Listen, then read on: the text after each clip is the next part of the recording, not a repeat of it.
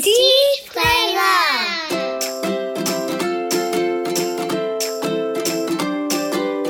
The Bright Horizons Parenting Podcast just for ages 0 to 8.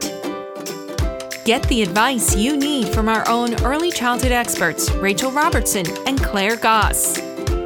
And make the most out of every chance to teach, play, and love.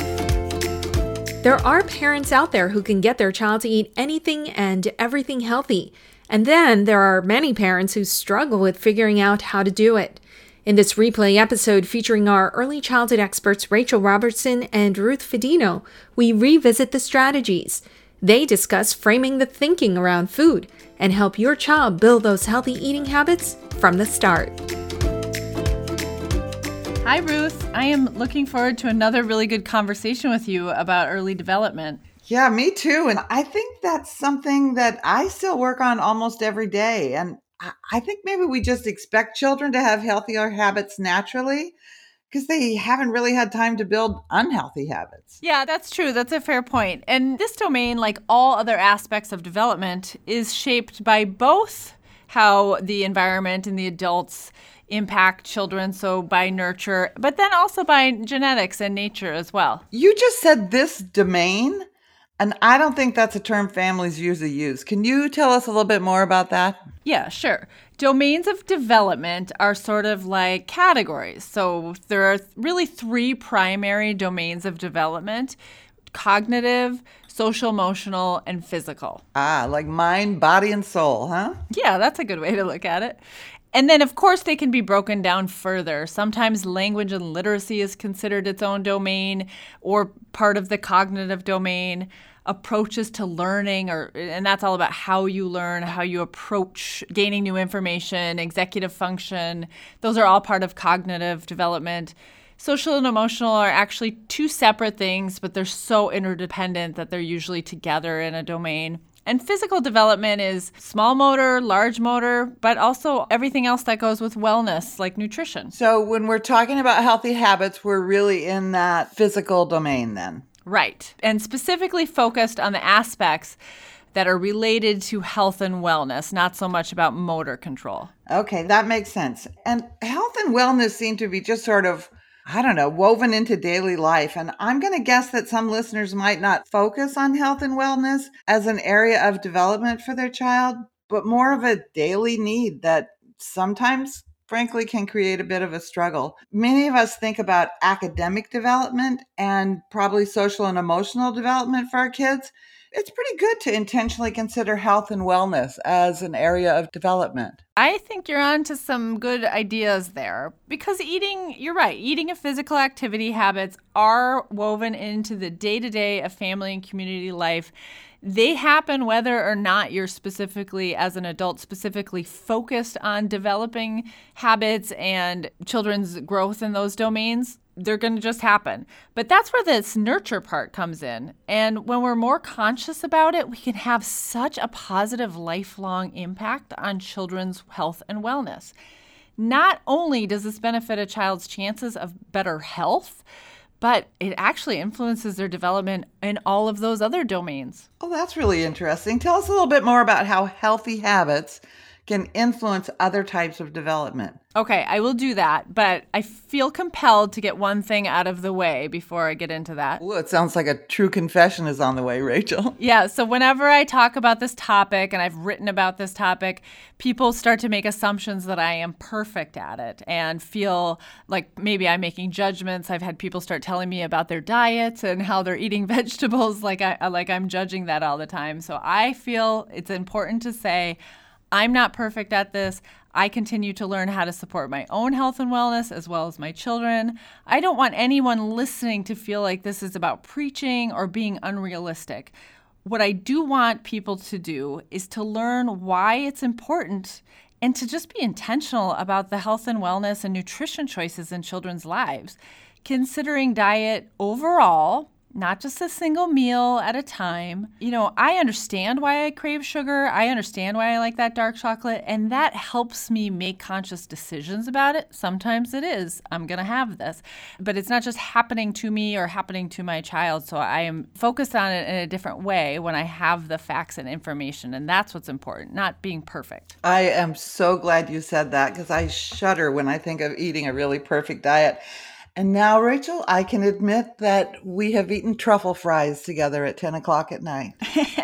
Yes, we have. I also say there's a lot of information on what you should eat organic and GMOs and specific diets like vegan and paleo, and we are not going to get into those things here. That is a family choice, very individual and personal, and we're not taking a stand on those things today. We're just talking about how nutrition and healthy habits affect development. So back to your question. You asked about how physical wellness and health and nutrition affect development in other domains. So I'll say that when we separate development into individual domains, it's really a false separation because it is all happening cohesively. If you think of a child learning how to write, per se, they're using motor control. They're using fine motor skills to learn how to write. They are using cognitive development for that language development. They're using social emotional skills to control their emotions and impulses. So it's all working together. It's all happening in the same person, in the same body. So not having good nutrition impacts energy and brain function. If children day after day don't have a really healthy start to their day nutritionally, it is affecting how they're doing in school. It can even influence social interactions, how they feel about learning.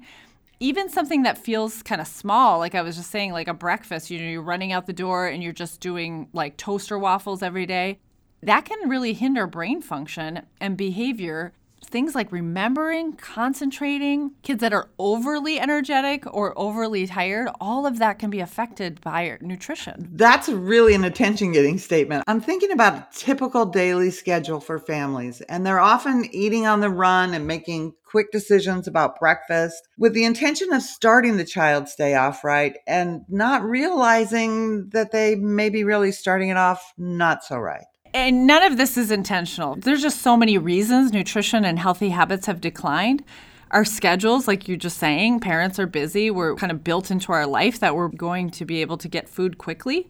We don't sit down and enjoy meals the same way we used to. Our schedules interfere with our ability to be healthy and make good nutrition choices a lot of the time. But it's not just schedules. So when it comes to food, cost is a big issue. Healthy food is often more costly. There's something called food deserts where there's availability issues. There's a lot of places in this country that it's really hard to get a lot of healthy food.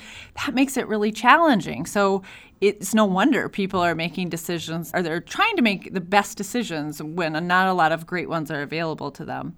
So we've built our lives around this convenience factor and not so much about what's healthiest for us. So, Rachel, is there any good news about this? Yes, absolutely. We were looking at some pretty dismal statistics a decade or more ago. We were getting reports that even life expectancy was going down, and that was the first generation it was happening to that was going to have lower life expectancy than their parents. The military was publishing reports worrying about the future, that they would not even have enough recruits because of health issues.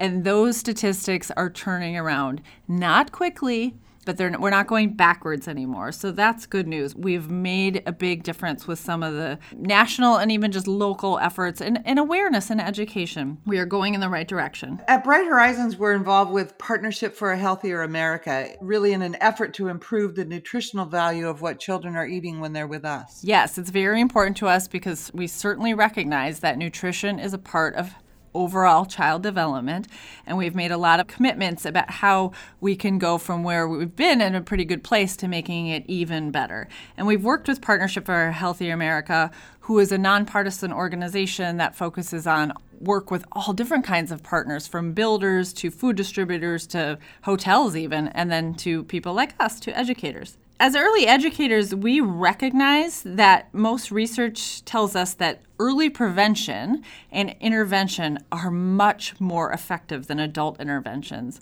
I mean, this means that teaching healthy food preferences to a toddler is much easier than getting an adult to like vegetables who hasn't really had a vegetable-rich diet before. And I think we know that intuitively, but we take that pretty seriously at Bright Horizons, knowing we have this great opportunity to support that in young children. So, Rachel, aren't toddlers really kind of known for being picky, though? I think a lot of times parents are just happy to get their kids to eat something, really anything. Yes, I've seen that scenario play out multiple times in many different places. There are a lot of reasons for that. Some are related to preferences and palate, and some are just about a toddler stage of development. Most of it's about a toddler stage of development. They're just kind of dabbling with this idea that they have some control in life, and they're trying to experiment with that, figuring out what they like, what they have power over. And they're also, what I think is pretty cool, is they're starting to be able to express and feel different kinds of emotions. So like that disgust emotion is new to toddlers, and they're ready to use it when you put like maybe cooked carrots in front of them. I think it is notable to say that picky eating is more predominant now than it ever has been. So we should think about why. And in previous generations, picky eating hasn't been as prevalent. And it is also more prevalent in wealthier countries and households. So this is just, pun intended, food for thought about why that happens. It's not always about the child really not liking the food. Well, that's really interesting about the previous generations and picky eating being in wealthier countries and households.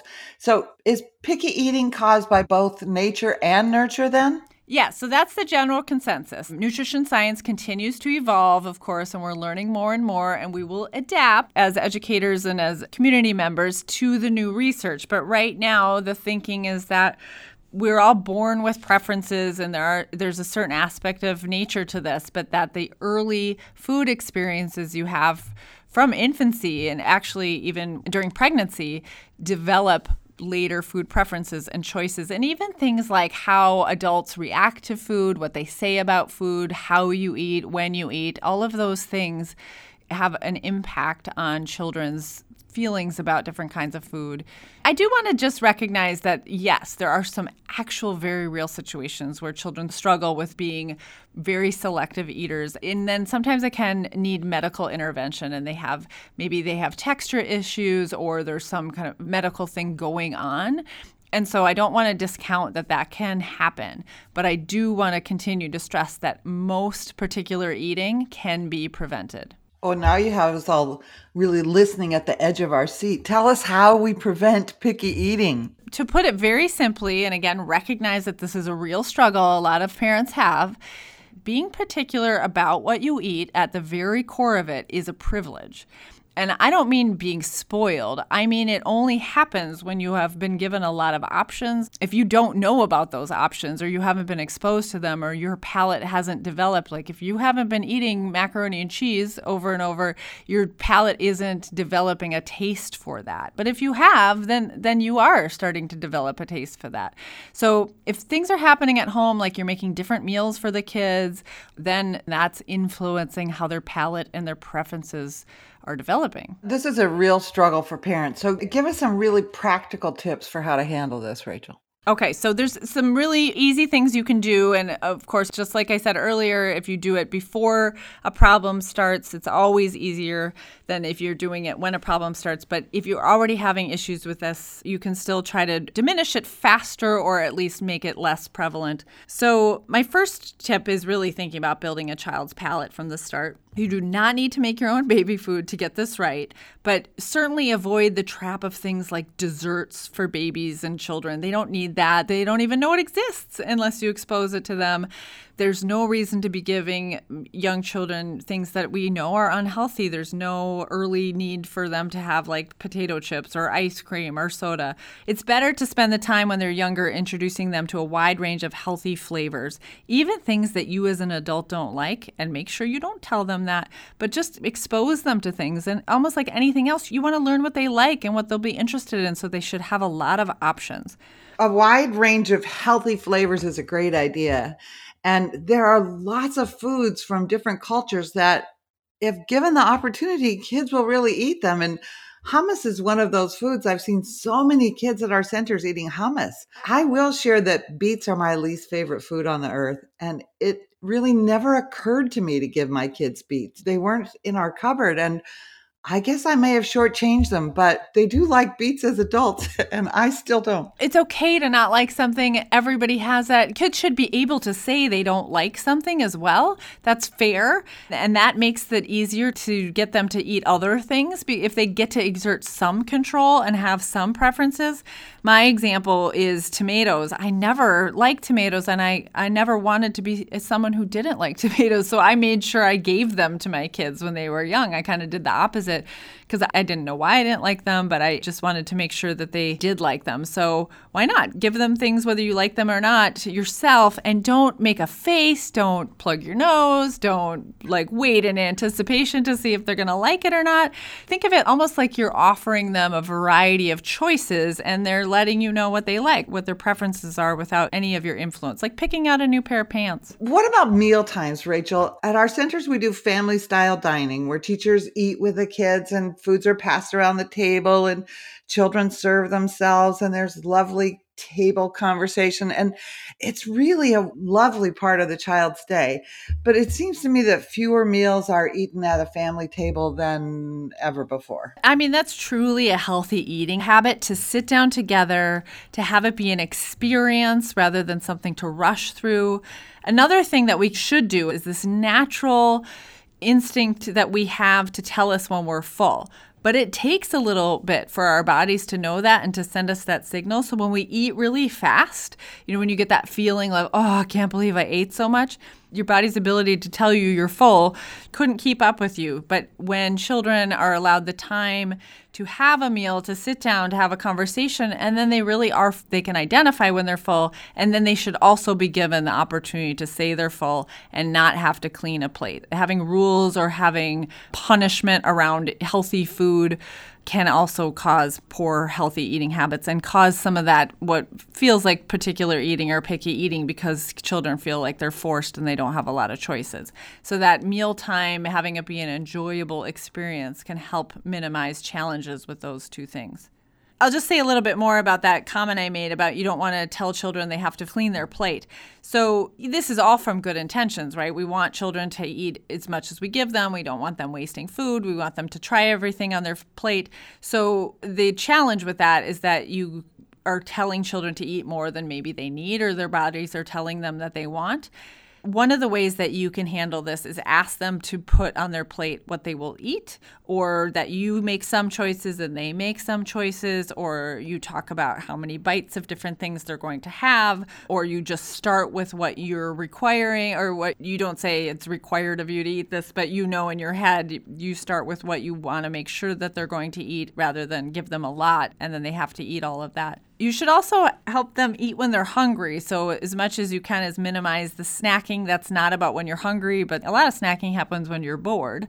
So making sure that eating is happening when children are hungry and asking them those feelings. Are you hungry? Are you full? So making sure that they're cueing into their body's cues about food and nutrition and hunger. Yeah, that's great to be bringing up those conversations and having them understand that it's a decision that they can make about whether to eat or whether to have some water or whether to just go back and play. Another way that I've found to increase the variety of what kids will eat is to involve them in either the preparation of food or in gardening. My grandkids know that when we all go out to the garden together, they can eat whatever they want when we're out there together. They can pick whatever they want off of there and eat it. And my granddaughters have even started playing restaurant out there. Like one will be on one side of the raised bed and a couple kids on the other side, and they order at the window and parsley goes on everything. And it's really a fun place to play. And they're eating raw snap peas and parsley and lettuces and all kinds of things while they're playing in the garden. It's such a good way for children to learn about food and nutrition. So they're learning about things that some of those things that you just mentioned have nothing to do with them actually eating the food. It's about cooking it and preparing it and harvesting it and growing it. So all good things that connect children to the food that they're eating.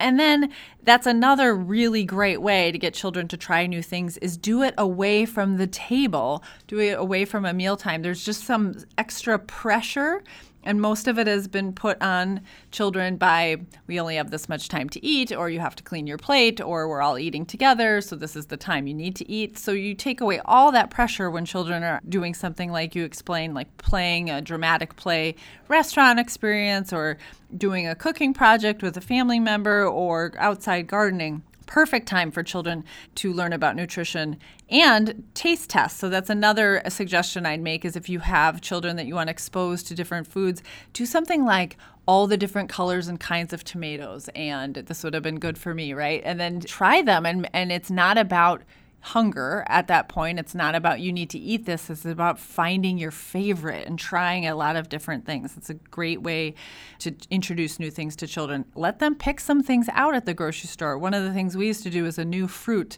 every time we went to the grocery store. And we tried all sorts of crazy stuff, and some of it nobody liked, and some of it one person liked, but we were always trying something different. And it was fun for them to pick it out. So, Rachel, another place that families really struggle is when they're going to events, birthday parties, some community event where there's going to be food. How do we handle that? Yeah, that's a good question. I mean, you think about a classroom and you have 20, 30 kids and everyone brings treats for their birthday and special events. You're having treats on a pretty regular basis. I think one of the things is to disconnect sugary treats from celebrations. Food is certainly a big part of celebrations in many cultures, and so I certainly am not recommending disconnecting that. But usually that's more the meal and the community and the whole cooking and the whole part of it. It's not just here's a store-bought treat.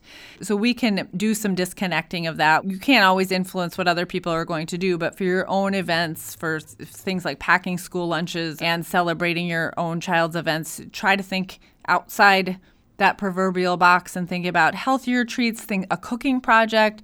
For my kids, we always did a cooking project for their birthday, so it was really, they were excited about that, different kinds of smoothies. We did like fruit pizzas, or one time we made dips and hummus. Kids love dipping things. So trying to think of ways that you can have it be fun and interesting, but not all about just desserts and treats. Fabulous. This has been a really great conversation, Rachel, and I've learned a lot. And now I'm also really hungry. Same. And I'm just really hopeful that parents, listeners are walking away feeling a little bit more equipped, informed, and inspired to approach early nutrition and eating habits as an opportunity for early childhood development. To do it in a way that considers lifelong development and health, not just getting through that moment. But at the same time, I hope nobody's walking away feeling terrible if a treat or two or a dinner out makes it into the weekly routine. It certainly does at my house. To really just look at the overall approach to nutrition and healthy habits. And, if there's a change that needs to be made, to tackle it one or two things at a time so it really sticks, so it does truly become a habit, not something you're forcing yourself to do you're going to change it out for something different the next month. And get the whole family involved, get everyone participating and thinking about nutrition as really just an important part of overall development. We know it's definitely harder to break any habit once we become adults, which is why our experts say start building those healthy eating habits early. We hope this episode was helpful again, and tune in next month when Rachel and Claire are back with an all-new episode of Teach, Play, Love. Thanks for listening. Subscribe to us and find more episodes on Apple Podcasts, Spotify, or wherever you get your podcasts. See you next time on Teach, Play, Love. And rediscover parenting as the joy it was meant to be.